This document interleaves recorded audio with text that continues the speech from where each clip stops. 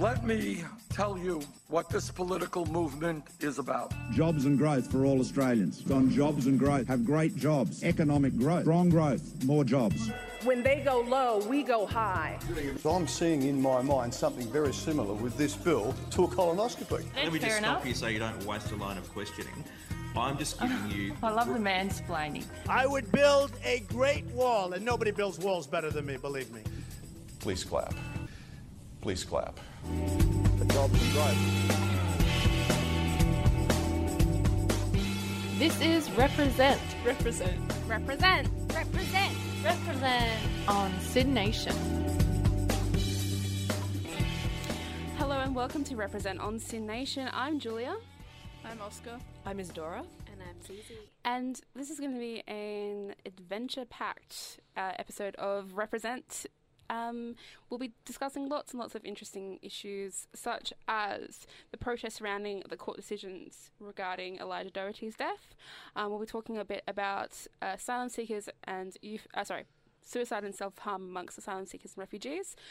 We'll be talking about what on earth is happening with Trump's staff, because that's all kind of falling apart.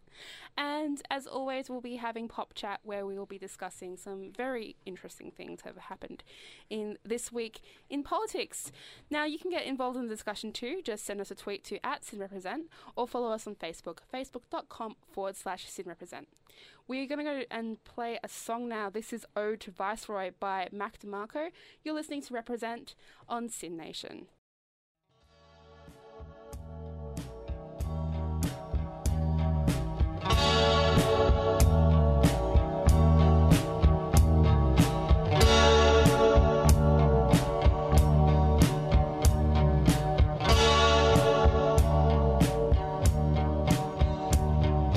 Viceroy, early in the morning, just trying to let the sun in and open up my eyes. Mac DeMarco there with Viceroy. You're listening to Represent on SYN Nation. And we have two people here, Isadora and Zizi, who were at the protests yesterday in regards to the decision surrounding Elijah Doherty's death. So I'm going to take it to you guys. So yesterday in the middle of Melbourne CBD, there was a large protest. It was a gathering of over 1,000 people to protest what many of the people saw as a lesser charge for the death of the 14-year-old Elijah Doherty in Western Australia. So basically, last week, a 56-year-old man was cleared of manslaughter charges in the Perth Supreme Court, and many of the people saw that the charge that he'd been given, which was vehicular manslaughter, dangerous driving resulting in death, was too small a sentence for the death of a 14-year-old boy, and many saw it as a racially charged issue. Mm. Yeah, so this is in the context of what is an ongoing issue in Australian politics, which is racial inequality and what people see as a sort of systematic inequality in a number of different areas, including in the criminal courts, and looking at imprisonment of Indigenous youth and what is seen to be inequality between people getting charged and prosecuted and for crimes and then ending up in jail. So sort of just another catalyst for that discussion. And of course it's a very, very sad occasion, particularly for those people in the Kalgoorlie community where Elijah Doherty lived and died. But obviously protests in Melbourne, the Melbourne protest was sort of the culmination of a week of different initiatives, both in Kalgoorlie and in across the sort of eastern seaboard cities, Brisbane, Sydney. Melbourne was the latest and I think the final of that organised movement. But so a national response to an incident in Western Australia. And I think you really got the feeling from the protest that his death represented something that affected every single Indigenous Australian, that this was something that represented an ongoing struggle with the justice system and with systematic inequality. I think a lot of people there know that, Indigenous and Torres Strait Islander people make up a quarter of the total prison population, despite making up a much lesser proportion of the total population. And this, what they see as injustice, has really sparked something inside of people and called them onto the streets. Yeah. What were some of the most startling or surprising features of yesterday's protest? I think, first of all, it needs to be acknowledged that it was a peaceful protest, that the people who were there were not there to sort of do anything in a violent manner. They were there to stand up and speak out and have their voices counted. And I think they were a very respectful crowd. A lot of the words, the public speakers were talking about having a conversation, and there was obviously anger and frustration being expressed, but there was also hope that perhaps people would start to listen. And there was quite a bit of talk about the inclusion of non-Indigenous Australians into that conversation, and the necessity for everyone to really think hard about this incident in the context of the broader inequality, and I think that was really very impressive to witness. Yeah, so Zizi, you compiled some, I guess, sound grabs from the protest, so we're going to go and play that now.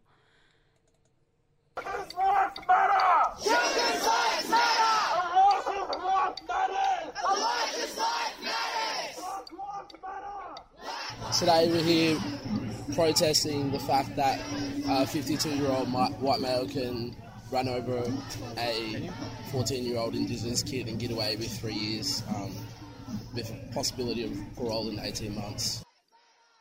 The child was innocent. He was 14 years old. They love to dredge up the past of our black youth, saying that his death was justified, that the murder and killing of him was justified. His death represents hundreds and thousands of our Aboriginal youth that go unnamed, that remain silent in our justice system.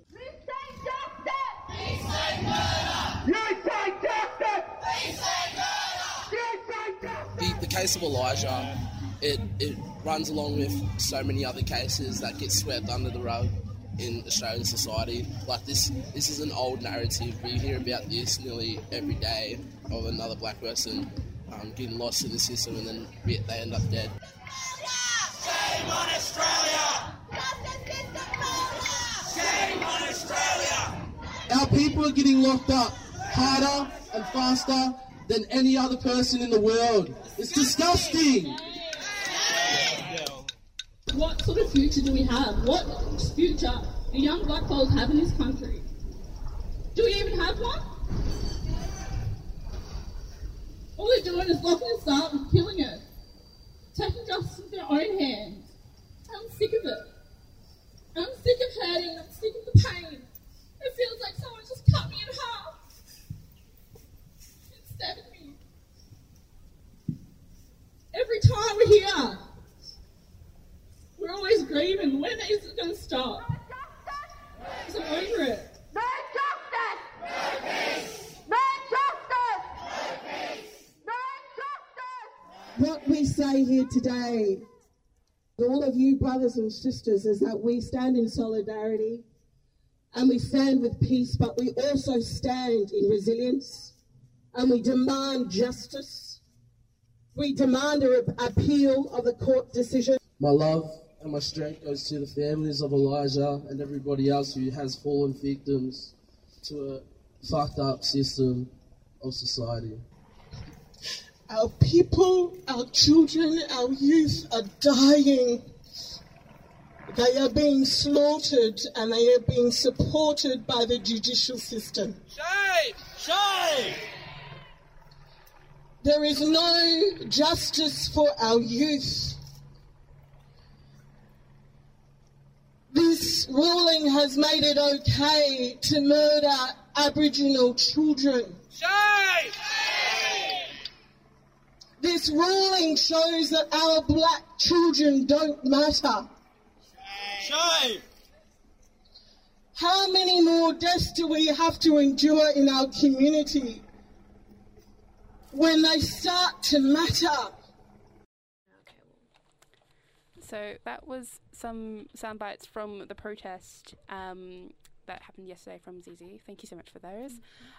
So, of course, this is a very difficult issue, and there's a lot that we don't know about and can't really speak too much about.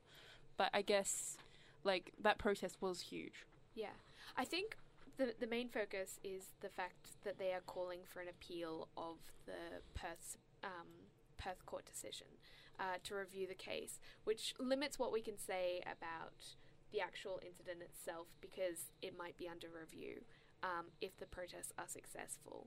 But I think what is interesting about this is that this case represents to a lot of people a wider injustice. And you heard the passion of people's in their speeches. A lot of the speech makers were nearly in tears when they spoke, and it's because the death of this 14-year-old boy was so tragic, and it represented so many other smaller or larger injustices that have been suffered in Australia. Yeah, so there was a really passionate crowd, and I think that was really evident. They started off at the steps of Parliament, the Victorian Parliament, and made their way slowly down Bourke Street, and that obviously it impacted. It's one of the busiest streets in Melbourne, in the centre of the CBD, and it impacted on traffic and trams going up the street, and passers-by were stopping and interacting with the marchers and asking, what was this all about? So there was a constant engagement by protesters with those members of the interested public, and they made their way down and congregated at the crossroads of the intersecting roads down Bourke Street and stopped traffic there. I know they disrupted trams, and there was a Yarra Trams alert for that, so that definitely made an impact on a Friday evening. And they ended up at Flinders Street Station near Fed Square, and what they did is they lit a ceremonial fire in a contained cauldron. Yeah, drum. Yeah. And lit a fire to kind of symbolize the protest. That was lit for possibly about an hour until the fire department was called.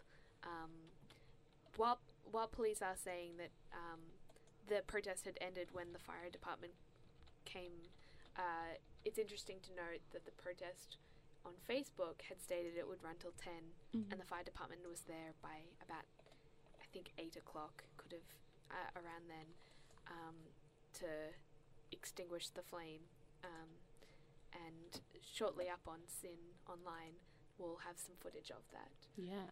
But I think, and a lot of the crowd it was interesting to note, while it was a peaceful protest, a lot of the crowd had anger towards the police. So when you talk to protesters, there was constantly this conflict between the police presence, which they saw as quite extraordinary. A lot of them mentioned the fact that there were horse patrols, that there were a lot of police, and that they appeared to be heavily armed. And a lot of people saw this as an intimidation. However, I'm not sure if it was more than standard police practice with any protest. But regardless, the fact the police were there was seen as like a tension within the protest. And I think it's because it does symbolize the justice system. While it was a peaceful protest, there was constantly this battle between protesters. Not in any physical way, but just in... There's like a clear cultural atmosphere, difference and divide. So was this... Just to make sure that I was correct about this, was this some particular protest? It was by the Warriors for Aboriginal Resistance. They were the the main group, weren't they? The organisers. Yeah, but I believe... And from other protests, I know that they've been very, like, careful around, like, ensuring that protests, when they go ahead, that they're, like, completely, like, they don't go off the track. Like, I know that they've sent out, like, previously, like, quite a while ago, they sent out a message to a far-left group called the Socialist Alternative, basically saying, you know, don't sell your stuff here. This is, like, when we're protesting, this is about Indigenous issues, and you're allowed to be here as allies, just don't make it about you, which I think is, like, very interesting. Yeah, well, I believe they were organisers, but obviously something about this protest drew thousands of people in, and it was Yeah, it was very well run, very smooth running. Yeah, protest. Well organised. Yeah, everyone was being very careful.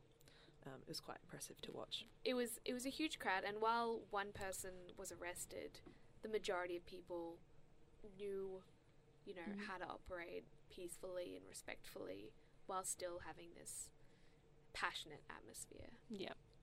Oscar, do you have any thoughts about this particular issue? Not in particular. Wait, was anyone... Do you know if anyone was arrested or during the protest? One man was arrested, but they haven't said why. It could have been completely unrelated reasons. But we're talking about a protest of thousands of people. Yeah. And one person mucked up, so... And again, we don't even know if it was related. It could have been another person who wasn't actually related in the protest, who could have been involved. So, should we go to a song now? Sounds great. We're going to go back to, like, the 90s and play some Fatboy Slim with Praise You. Also, you can join the conversation too. Just send us a tweet to @SynRepresent or follow us on Facebook, facebook.com/SynRepresent. We'd like to hear your opinions and your ideas about everything that we've been talking about today. But firstly, here's the song, and we'll talk soon.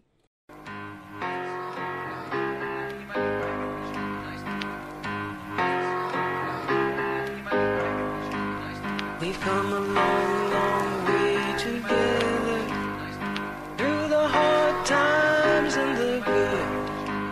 I have to celebrate you, baby. I have to praise you like I should.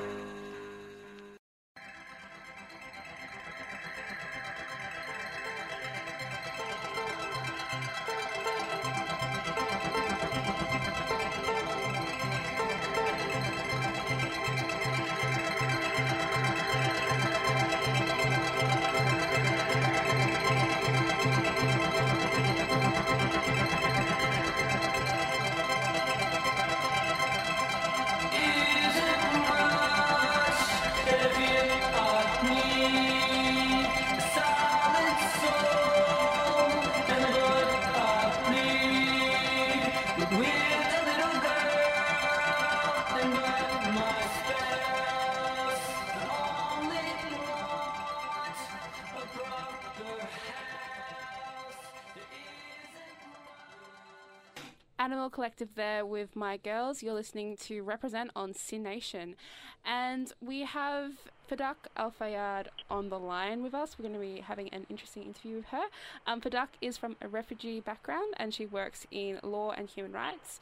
Before her current work in community development, she worked with the refugees rights sector for around 5 years. Her work in settlement services was vital to newly arrived refugees. She was also the director of advocacy at RISE, and she is passionate about building and mobilising communities. Fadak is an international and local speaker and commentator, and she has had her work featured in Al Jazeera, The Age, and Catalog magazine. Thank you so much for joining us, Fadak. No worries, thanks for having me. That's okay. What's really prompted our interview with you today is actually an incident that happened in Sydney yesterday, where a man set himself on fire in front of the Department of Immigration. Yes. We've actually seen quite a few incidents of refugees and asylum seekers committing suicide, setting themselves on fire, or also committing any kind of self-harm, both inside detention centres and outside detention centres. And I think the first question that we really want to ask is what prompts people who are asylum seekers and refugees to, I guess, do self-harm or, attempt suicide? Yeah, thanks for that, Julia. Look, unfortunately, the person who self-harmed yesterday was someone who was not in a detention centre, so where they were out in the community.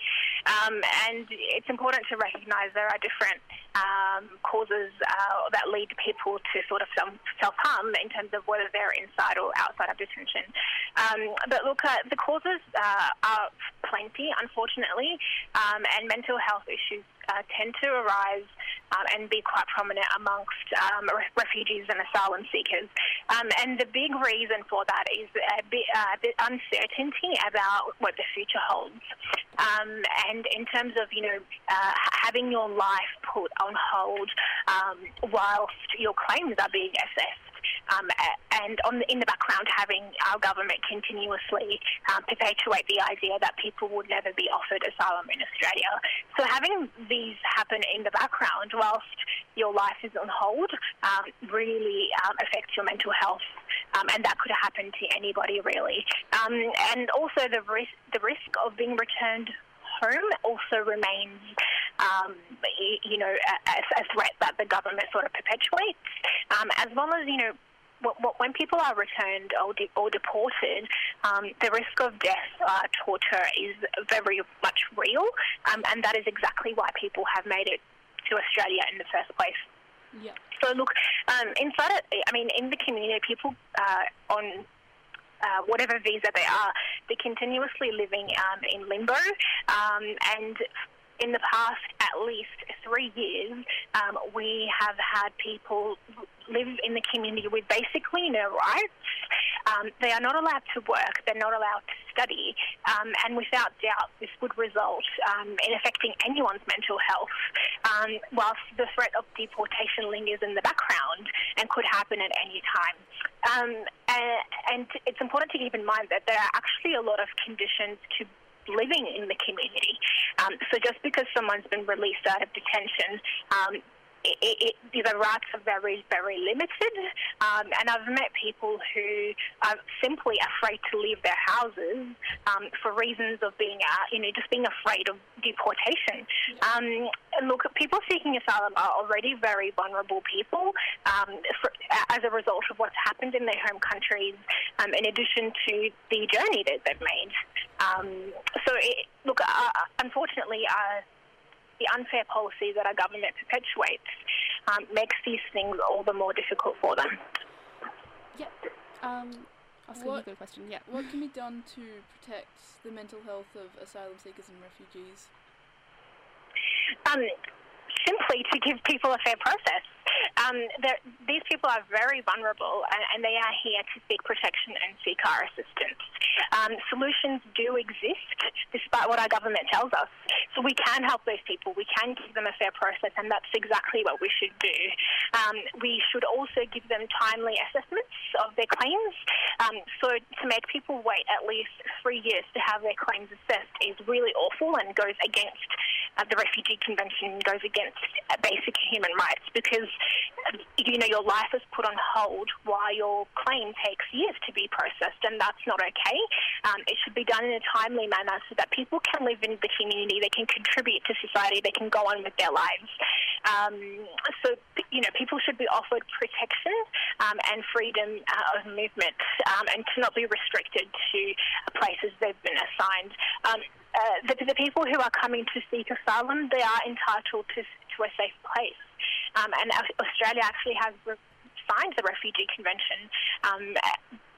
And as we've seen in the past, the UN and the UNHCR have repeatedly criticised how we have treated asylum seekers and refugees in Australia, so that we should keep that in mind, and we should treat people with fairness, with justice, and offer them a fair process to have their claims assessed. And look, finally, I want to address a list of demands that were put together by Rise, the organisation that I used to be involved in, and it's referred to as the ex-detainee demand, and I'd really like the audience to have a look at it and basically see what people of refugee background demand in terms of basic human rights. It's a very concise, very easy to read list for the audience, but basically offer people fair process, give them fairness and allow them to have their claims assessed. That would relieve all mental health issues and any issues in the community in terms of refugees and asylum seekers. Thank you so much for speaking to us, Fadak El-Fayad, and hope you have a good day. No worries, thank you. Thanks so much. So that was, that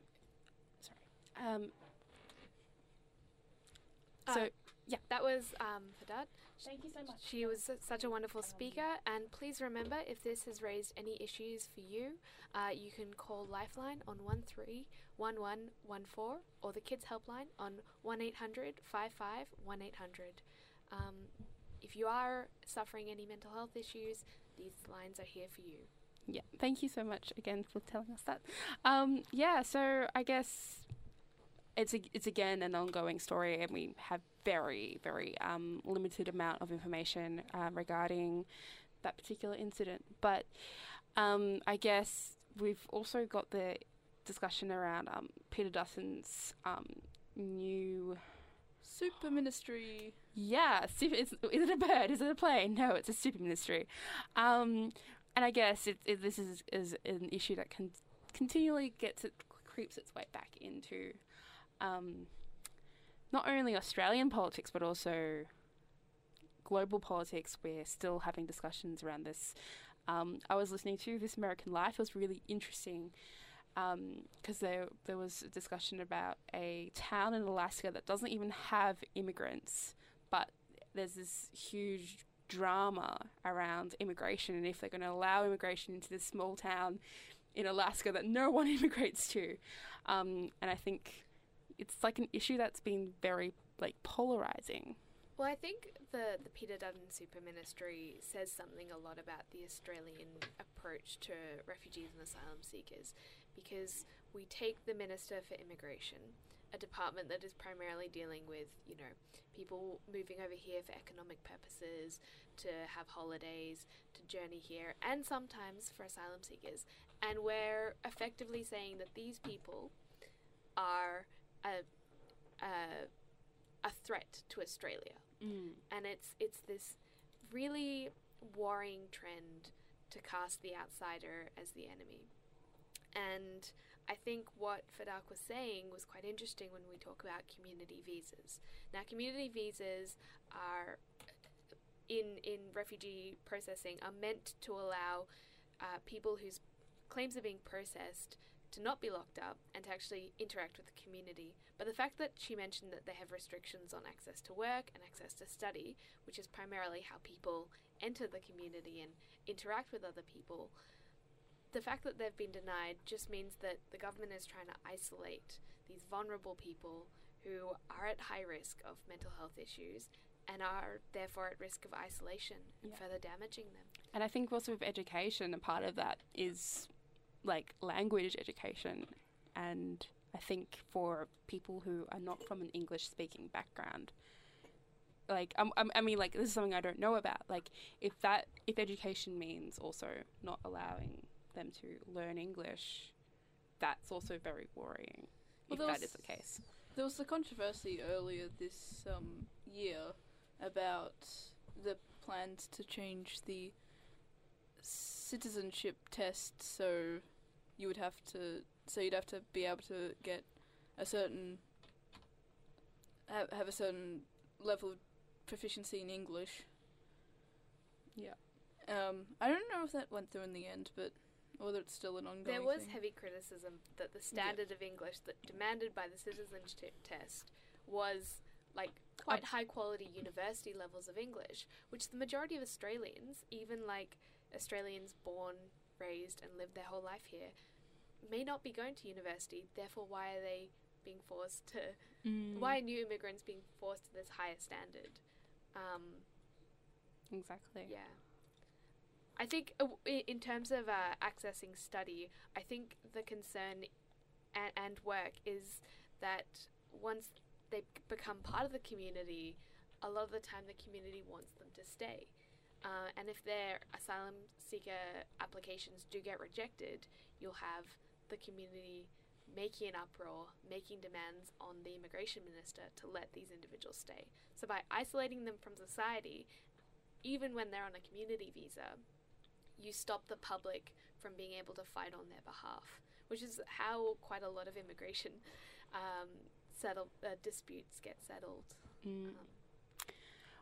Anyway, we would like to hear your thoughts about this issue, which is, again, something that just always creeps in. It's such a pivotal and important issue, I guess, in Australian politics and global politics, overwhelmingly. But if you have any thoughts or feelings, please tweet to us at SYNRepresent or follow us on Facebook, facebook.com/SYNRepresent. We're going to be playing a very interesting song, which will make sense once we talk about, once we go to Pop Chat. This is ABBA with Dancing Queen. You're listening to Represent on SYN Nation.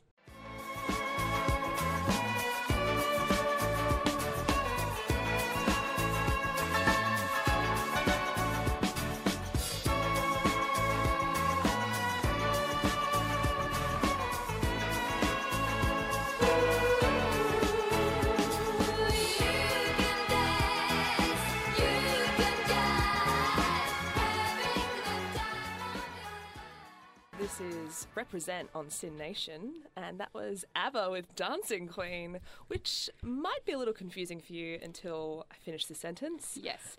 By the way, this is Pop Chat. So this is Pop Chat. Yes, Pop Chat. So we're looking at the things this week that were a little bit interesting in the world of politics, one of which is related to our sovereign in Australia, the Queen.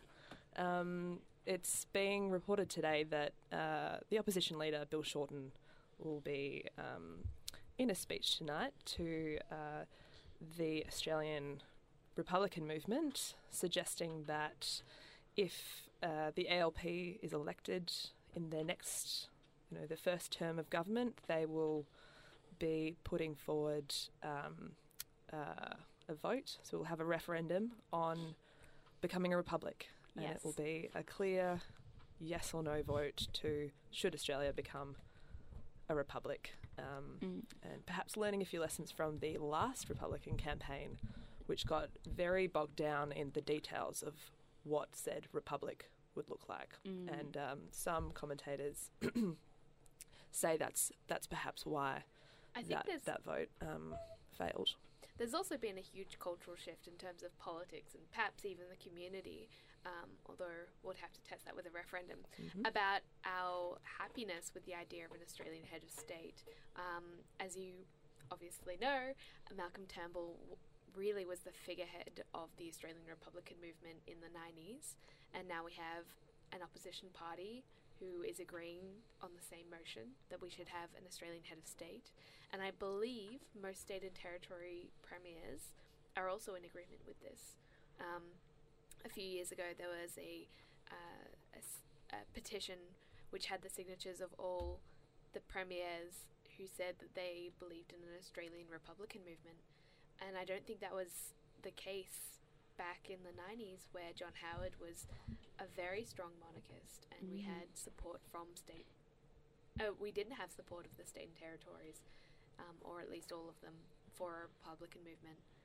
So I think this is going to be something to watch. I think the states is quite an interesting topic in terms of a constitutional referendum, because there's the state constitution, which has appointments for governors who are appointed by the Queen, and then there's the federal constitution as well. So there would have to be a number of amendments to state constitutions in order to, I guess, fully execute a sovereign Australia. Absolutely. Though I suspect that, given the requirements of the referendum, if they're fulfilled in that each state and territory is in agreement with the majority required that a republic is what the population of Australia wants, then it would be very hard for a premier of a state to argue with that sort of weight and not go through with those processes with their own state parliaments. But yeah, you make a valid point. It's not just one vote and done.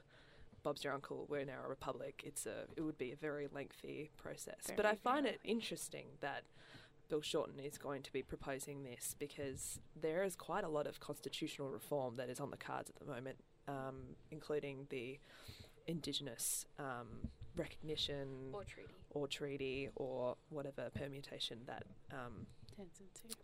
reconciliation takes, and it's certainly an interesting space. They've had recent discussions, or at least a chat between Shorten and Turnbull about fixed 4-year terms for the Australian Parliament, which would also have to be a constitutional change. And there's a whole lot going on with Section 44, which is... Yeah, talking about having un-Australian people in, in government. It keeps on... It's a gift that keeps on giving. So Section 44 is a section of our Constitution which doesn't allow any sitting member of Parliament to have allegiance to a foreign entity. Now, in multiple High Court battles over the years of our Constitution, this has been defined as you cannot have dual citizenship to another nation. That would be allegiance to another nation. And we're now confronting the fact that I believe 3 senators have discovered that they are dual citizens. Right, so it all kicked off with Scott Ludlam, the Green senator former senator from Western Australia. Accidental New Zealand person. It's just fabulous. That was a terrible accent. I'm so sorry. Apologies to all New Zealand listeners. It's just said with love. So he just took one for the team and resigned. Yeah. It was actually uncovered by a Melbourne lawyer who had been investigating, I believe it was reported he had been investigating Darren Hinch's eligibility for Parliament, seeing as he had been in jail previously, and he was going through the constitutional requirements for senators, and he uncovered that since Scott Ludlam had been born in New Zealand and had lived there for a whole of 14 months of his life when he was a wee babe, he was therefore ineligible because he had not formally renounced his New Zealand citizenship. And certainly there was a previous change.org kind of campaign petition about 2 years ago that raised the issue, which was brushed aside. So, yes, it's certainly been swirling around for a little bit. And then, of course, Larissa Waters becoming an accidental... She actually has called herself an accidental Canadian on Twitter. Twitter bio. And that was a complete fluke because in Canada, a week after she was born, they repealed this act which meant that anyone who was born in Canada was instantly a citizen of Canada. So that's why she became a Canadian citizen because even though her parents were from Australia and were not temporary residents because she was born there, she just got instant Canadian citizenship, which she was unaware of. So both Deputy Greens leaders out. And I think what's interesting with these is the fact that it was a minor party which many assumed just hadn't done the proper checks and balances, hadn't properly scrutinised their candidates, and didn't have the procedural might to bring in constitutional lawyers to vet every single one. Which was looking like a real political issue for the Greens at that point, because they'd been making all of these sort of major party attempts. Claims to the public. You know, we've got our act together. We've been on the political scene for a while. Take us seriously. And absolutely. Now it looks like they trip over themselves over what appears to be a very unfortunate but rookie mistake. So that was the story until something else happened. This week Matt on Tuesday, Canavan, is that how you say his name? Matt Canavan, the Senator for Queensland and Minister for Resources and the Northern Australia, he was found to have been also accidentally a citizen due to a specific clause within the Italian constitution which says that anyone whose parents has Italian citizenship also has Italian citizenship. And incidentally, Julia Banks has sort of been like questioned about whether or not she may be a Greek dual Which is citizen. the Liberal MP from Chisholm. Victoria. And she holds an incredibly marginal seat. I think that she might be in the clear now, but Yeah, it looks like it's it's something that is, you know, it went from, oh, the Greens, they haven't got their act together, to like, this is something, like, if it turns out that a person in the House of Representatives who's Liberal, if something, like, if they lose an MP, that's going to be really disastrous for the Liberal Party. So certainly the two Greens have sort of resolved that issue in that they've resigned, but Matt Canavan, aside from I feel very sorry for his mum, who obviously thought she was doing the right thing in 2006, applying and getting that citizenship for him. It's rather upsetting. She did not apply for citizenship for him. She applied for herself. Yeah, and because of the specifics of Italian citizenship that transferred to him. Right.